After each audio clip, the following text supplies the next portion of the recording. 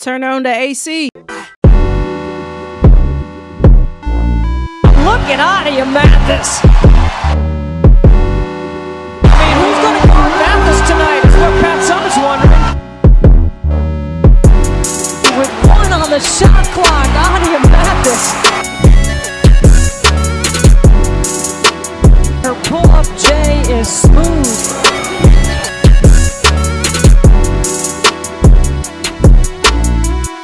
Mathis penetrates and gets it to go off the glass. She split two defenders. And Adi Mathis. Hey, yo. Welcome back to the Auntie's Collection. I see you turned on the AC, so I know you're ready for a cool moment. Hosted by yours truly. You know the name. This next part highlights the basketball story of my life. I talk about my journey playing in the parks and in elementary school, all the way to my professional career in the WNBA and overseas. I also talk about how I spent my time afterwards once basketball was over. During the conversation, I mentioned the name Asia. And for those of you who don't know already, Asia is my sister, who is exactly 1 year and 10 days older than I. Now, enjoy my basketball story. So, welcome back. The heart of your podcast and the episodes to come lie in sports and specifically women in basketball. Yeah. So kind of walk us through your experience. Because a lot of people don't realize that when you say basketball took up however many years of your life, it's a legitimate number of years. Yeah. So, I mean, you could start with when you picked up a basketball, when people realized you had talent, and then walk us through high school, because that was pivotal. Really, it started in middle school, but high school, college, and then, of course, your professional career. Okay. Well, that's a lot. I don't know the age I picked up a basketball. Basketball was played by my family. My granny actually played basketball.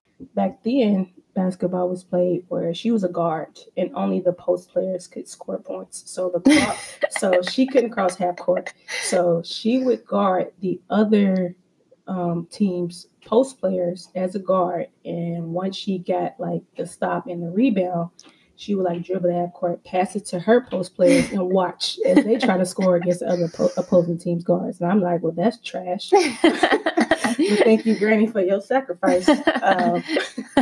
But yeah, so she played basketball, and my dad played basketball, and he won a state championship at Shawnee. He played, my brother played, and so me and my sister, we used to watch my brother play as he played in middle school, as he played for Male High School, which was nationally ranked back when he was playing. I played basketball in elementary school, went to for Brandeis Elementary, and I first realized that I was decent when some kid, I was like the 4th or 5th grade, he asked me for my autograph. I'm in 4th or 5th grade and got this younger kid ask me for my autograph, and I was just like, oh, I might be cool. Like, yeah, I can play against my sister out here on all these makeshift rims. Right. I can play at the parks against boys and other stuff on grocery carts or whatever we just have to play on. I can hoop. But being able to, somebody ask me for my autograph, like, okay, I'm cool. So I get to middle school. We played Southern Middle School. That's when it really took off. Yeah, that's when it took off. I remember the first day in gym class, my 6th grade year, and I seen this other hooper. Of course, me and Asia was out there. This other hooper named Kayla. She was just like patting the ball, and it was cool. I'm like, oh, shit, all right. I can tell when somebody who can hoop, like, right. who's hooped. And so we started playing. We had a few other players to round off a good team, and our talents were so great that the high school coach at Iroquois wanted us to come play for them. Iroquois High School wasn't a great basketball program or team at all. They were shut down before because of the lack of participation. Won 4 games 1 year. Just it wasn't a good program. So I was able to come in 6th grade and play, and not only play, start.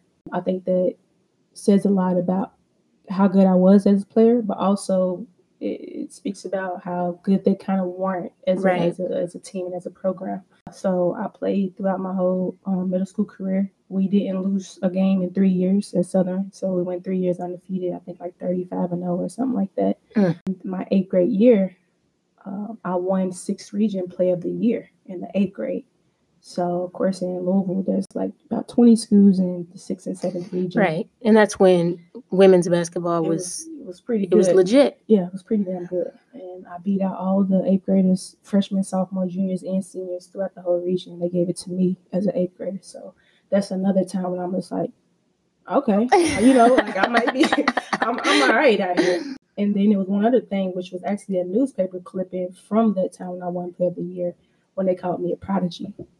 Like, to be called a prodigy in the 8th grade and you playing basketball, Right? Like, that's otherworldly. Right. And I'm just like, you start feeling yourself. But my dad never let us get to that point of thinking we was too good. Right. We from Louisville, which is, it's a city, but it ain't like the big city to get all the hype and hoopla. And you're just like, you don't think, and some of these girls out here bust your ass, basically talking to us. And you got to think like, Right. wow, there's a lot of girls out here. Right. I'm cool here.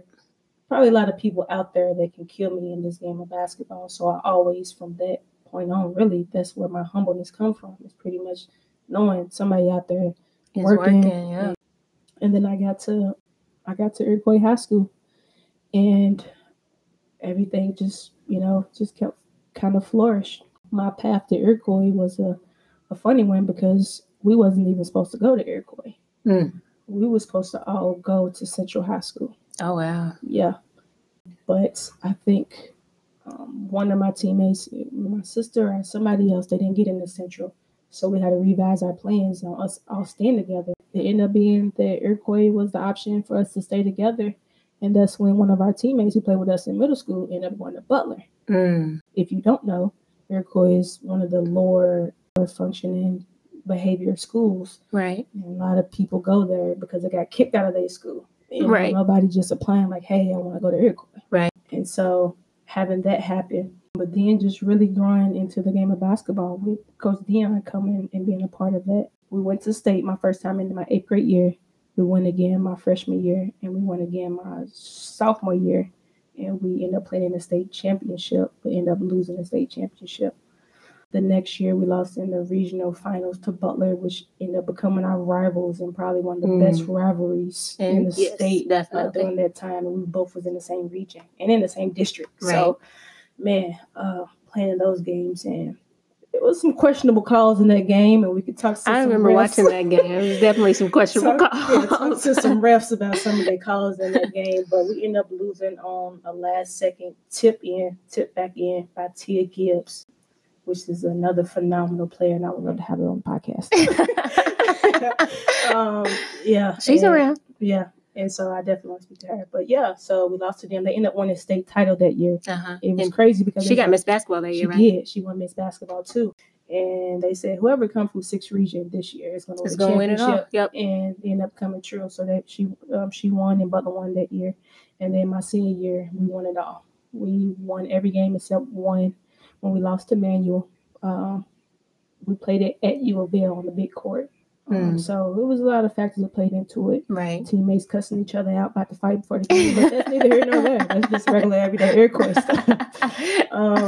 But yeah, we lost that game, but ended up coming back and smacking them on senior night. Like, made you feel good, 25, 30. Yeah, just demolished them. Then one loss, we avenged it. So won a state championship my senior year, and then won Miss Basketball my senior year too, which was amazing thing to be a part of a championship. It's a crazy good feeling regardless at what level you get it. Right. So that, and then once my time at Iroquois was up and that was over, I went on to play at UK. Why UK? Ooh, a lot of people ask me that question. For me, it's really come down to a couple of things. One was I spent 18 years in Louisville. And I just kind of wanted to get away. And also Louisville just came off the amazing career from Angel McCautry. Right. And so to follow Angel up with encore performance, it's a little tough. And I know in Kentucky I could potentially create my own tradition. And Kentucky was never a great program throughout history. They had a couple of good years, and the best years was in 1982, around that time, if I'm thinking correctly. But been able to create my own path.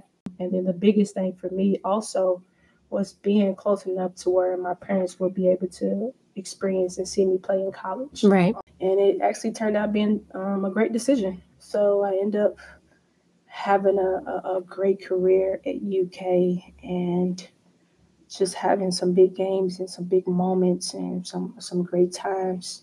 You know, winning SEC Freshman of the Year, my first year there, at all the freshmen in the SEC conference to be able to do that.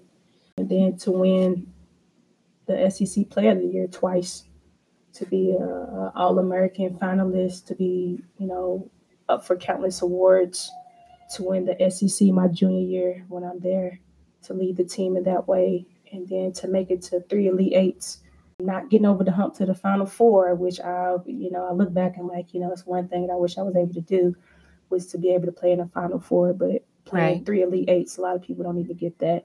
Right. And honestly, just shifting the culture of Kentucky basketball for the women. The men's have been a powerhouse for decades and decades and decades. And to be able to change that culture and change what it means to be a Kentucky basketball player, I'm thankful to be a part of that and to share so many great moments with my teammates. And so, yeah, I finished my career second all-time scoring and number one for most wins, which me and Behan is part of the winning the class in UK history. And also, not just doing it offensively, but on the defensive side, I'm number one in UK history in steals, which a lot of people don't know that. Right. But I love to tell people that, nah, I can score, but I can play defense too. It was just a great time to be able to play at UK in front of all those great fans and my family and have great memories and moments that came along with that. My bad. You came in the UK and there were a lot of expectations for you because they saw what you did at Iroquois. And then, of course, with the accolades that you just named, you did live up to those expectations. However, did you feel the pressure while you were playing at UK? Not at all, because it was a new environment. I didn't even know what I was walking into. I didn't really grasp what it was like to play collegiate basketball. I was just going through the motions, just happy to be here. Even though maybe the individual expectations were high, the team expectations weren't. So we was actually picked to finish 11 out of 12 teams in the SEC my freshman year. Me coming in, we ended up finishing second behind only Tennessee. Right. So we're going to talk about Tennessee in a minute. Yeah. But I didn't really feel the pressure. I don't think I ever really felt the pressure of living up to certain things individually. I've always been a team player. If you open, I'm going to pass you the ball. If we need to run offense, we're going to run this offense. That's just been me. So I never really felt the pressures of any of that. So after my time in UK, I got drafted in the WNBA draft. I'm number 10 overall. And a lot of people don't even know that I thought about playing the WNBA when I was a kid, just writing it down, I'm playing WNBA.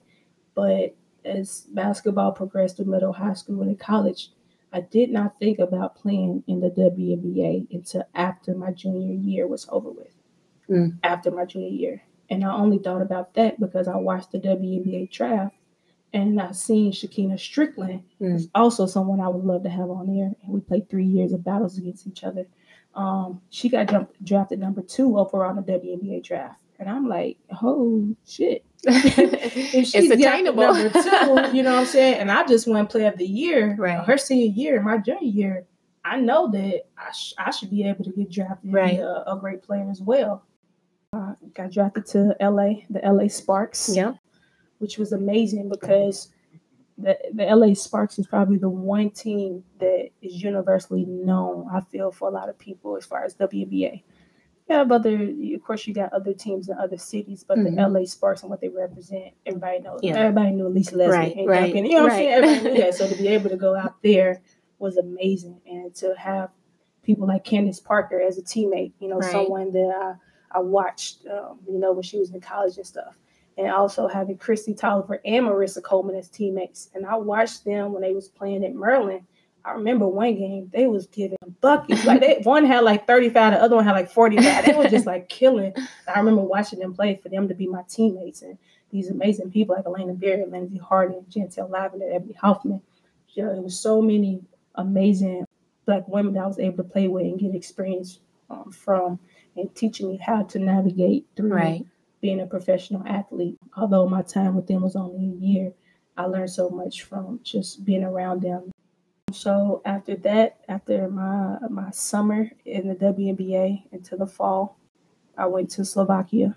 And that was an experience. As I said earlier, I'm pretty quiet. And I went to school in Kentucky, and I'm from Kentucky. So me going to LA was a culture shock. Right. You know, it's a whole different vibe and energy and pace than Kentucky. So going to LA was a culture shock. But even more of a culture shock was then, 5-6 months later, going to Slovakia. You in Slovakia. Yeah, Slovakia. You know, and I don't speak, I don't say much. So being in a country that's predominantly white, and you overseas and you don't have people to talk to, they don't speak English. Some people do, but they don't speak English. And then they don't see many Black people. So I'm walking around over there in certain times in spaces at the mall or at the movies, and they're looking at me like I'm Godzilla. It's not just a peep to look like, oh, it's a Black person. It's like stern. Like, whole neck turning, walking as you walk, just following you with their eyes. And I'm just like, that's an experience. I won't call it traumatizing, but it definitely wakes up a different part of you and knowing how the world kind of is. Right. So I was over there. I was miserable. I was on a different time zone. I didn't have any family over there. I didn't have anybody, anything. And it was definitely a tough time for me playing overseas. And I ended up only playing half a season for a couple of factors, but I only played half a season. And I got back to the States chilling, and then ended up finding out I got released from LA. This when Magic Johnson was picked up LA. So I was excited, like, oh, Magic about to be our bosses and stuff. But I got released, so I was distraught. I was hurt. I didn't really know how to spend my time, but I did get picked up by the Washington Mystics. So I went to the training camp in Washington, and I was out of shape because I wasn't working out. Truth. Oh, I wasn't working out. I wasn't doing the extra work. I wasn't working on my game. I was just happy to just be living and not focus on basketball all the way. I had free time. I was able to be free, and I wasn't doing any working out. So I went to the training camp. I ended up making it to the last day of the training camp before getting released. And he picked up somebody he had coached before and had some history with. And so at that point, I was just like, you know, what's going on? What am I doing? You know, I didn't play a whole season in Slovakia. I got released from LA, got cut from training camp. Like, what am I doing? I decided to go back out to LA because my brother lives in LA. He's been living there. He was actually there when I got drafted. So it was a good thing he lived out there. So I went back out there and stayed with him for about 2-3 months for a summer, and just worked out and just try to do something different than I was doing. I ended up going to Israel and playing that next year in Israel. It was way more Americanized. There's some Black people there too. So it was a way better vibe. It was a way better vibe in Israel. I didn't give all that I could have gave to it, but it was a way better energy vibe, and I had a way better year playing there. After that season was over, I came back to the States, and then I didn't work out again. I was literally like blowing money fast, living it up, turning up. I was traveling, Dallas, Atlanta, LA, doing this, having fun, buying bottles. You know what I'm saying? Like, okay, I got it. Wasn't working out. My next contract was for playing in Poland the next year. But of course, as I said, I did not work out. And people hear that and they think like, oh, she wasn't working out much. Like, nah, I didn't work out. I think I worked out once in like 6-7 months. So I was completely out of shape. I've been a professional thinking that they're going to just run me to get me in shape like you do if you come into college or high school. It's not the case. You know, I did that fitness test, failed. My contract is voided. And then I really had to think about me and playing the game. Me playing the game, and I'm just like, you know what? I don't think I want to play basketball. And I had to come to that decision, like, this is what it is. It ain't for me. It's not giving me that passion that I want to be in the gym working out, become the best player and honing my skills. Like, you have to do as a professional in order to have a long career. You have to continuously want to get better. And I was just like, nah, I'm cool. So I made the tough decision to stop playing basketball. And after that, I had to figure out what I wanted to do after that. And so many people, after they play basketball, they want to be around the game. So they go into coaching, right? Doing something that's around the game. So I did that too as well. But it wasn't right for me in my spirit. At least at the moment, I needed money because I blew through mine. I needed, something more. And, I was teaching girls that wasn't me teaching little me's. These is girls that can't dribble with their right hand. These are high school kids. They can't dribble with their right hand. They can't make a layup. They can't teaching X and O's and how to play the game, not teaching you how to dribble. And so I was just like, yeah, this ain't for me right now. And on top of that, I wanted to coach the boys because I feel like boys play outside. I play with a lot of boys growing up. That's how I became so good. Maybe if I coach some boys, I would have to teach less of dribbling and moves and how to think and play the game. But being a woman, they're not checking for women to, come into those positions and teach boys. Like we're inadequate or not capable of doing it yet. So many men are able to teach women. So I went through that whole kind of, thought process and debacle. With this, you still tap into the game that I love, which is basketball, but in a different way. It speaks more to me. And as great as I was as a player, and it's like, damn, I feel like I can be even better with this. Because it's something that I really want to do. I'm out here. I'm ready to work. I want to learn some new words. I want to sound like Stephen A. up here. So that's how my basketball journey was and how it's been. So it's been a cool ride. For sure. I think that's what I'm most excited about with your podcast is like your story. Like I'm over here getting excited, just rethinking about your own highlights and like the people that you've reached out to have these authentic conversations with about their experience with basketball and what they are now. It's exciting, especially some big names that you dropped, especially big for the city of Louisville. Definitely. So I am excited to see how their stories are embedded throughout your podcast. But I do want to thank you again for allowing me to do this. Thank you for you. It's definitely been fun. And I do think that everything that you embody, everything that you display is going to be very valuable for the generations to come, but definitely for women who are already of age. It's like an added layer of motivation. Like I'm more motivated to like, okay, let me get my wheels turning and figure out what's my next move. Definitely. So, what'd you think? Yay! So, before the episode ends, I want to take a moment and tell you about my player. If you listen to the intro episode of the Aunties Collection, you know what this segment is about. So, here's my version of the perfect player for you. Shooting, Christy Tolliver. Passing, Chelsea Gray. Personality, Jantel Lavender. Work ethic, Don Staley. Size, Marissa Coleman. Defense, Elena Beard. Scoring, Elena Deladine. Handles, Cynthia Cooper. IQ, Candace Parker. Leadership, Maya Moore. Competitiveness, Neko Gumoke. Intangibles, Karima Christmas. Style, Tina Thompson. Rebounding, Sylvia Fowles. And athleticism, aka Hops, Glory Johnson. So with that being said, thank you for tuning in to the first of many great episodes of the Aunties Collection. But before you leave out that door, or just take the headphones out your ears, take a moment to listen to my mood music on your way out. I love you. Love always. A1 out.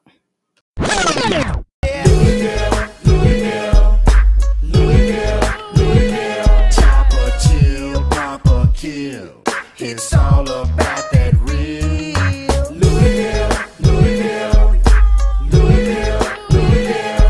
This game ain't just fame. Gotta let your nuts hang. Let's legal off the street for about to 5 to secret. This bitch is lethal, anti-people. Take it deep, I go deeper. Hang with people, hang with foes, toting foes to the flow. Claim the rebels on this side, how it's real. It be Tamika on the come up. Better watch your man before I take him. Swoop him out from under you and break him. For all his money, then I dash quick. I thought you knew I was all about that cash, bitch. rising, so duck low. You think I'm weak? Answer to that. Fuck no, never have. In my life, had trouble with anybody. Girl got it. Get followed by bitches like paparazzi. And a Maserati, keeping on lottie-dottie. Pulling the liquor store for a sip of Bacardi. Buzz is kicking in, eyes getting tight. Page is blowing up, it's gonna be a long night, baby.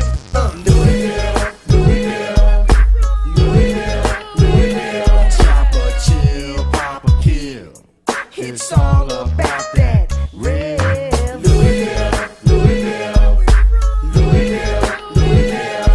This game ain't just fame, gotta let your nuts hang. Listen, I only got one life to live, one child to feed, one time is always in my grill. Narcotic agents giving the wrong location, false information about my current occupation. Always wanna cuff me and take me to the substation. Never found a trace, just going by somebody hating. Swearing that my cheese is coming from coca leaves. Knowing my game tight, can't fuck with me. Colors, fuck that brother. It's all about the green, shit on 20s that gleam. Niggas fiend for the cream, bring out dreams in your dreams. Had them seen by white men, the situation on me. He got them red, he got them blue, tattoo with the true. Off the Jews and the fool, back to do what they do.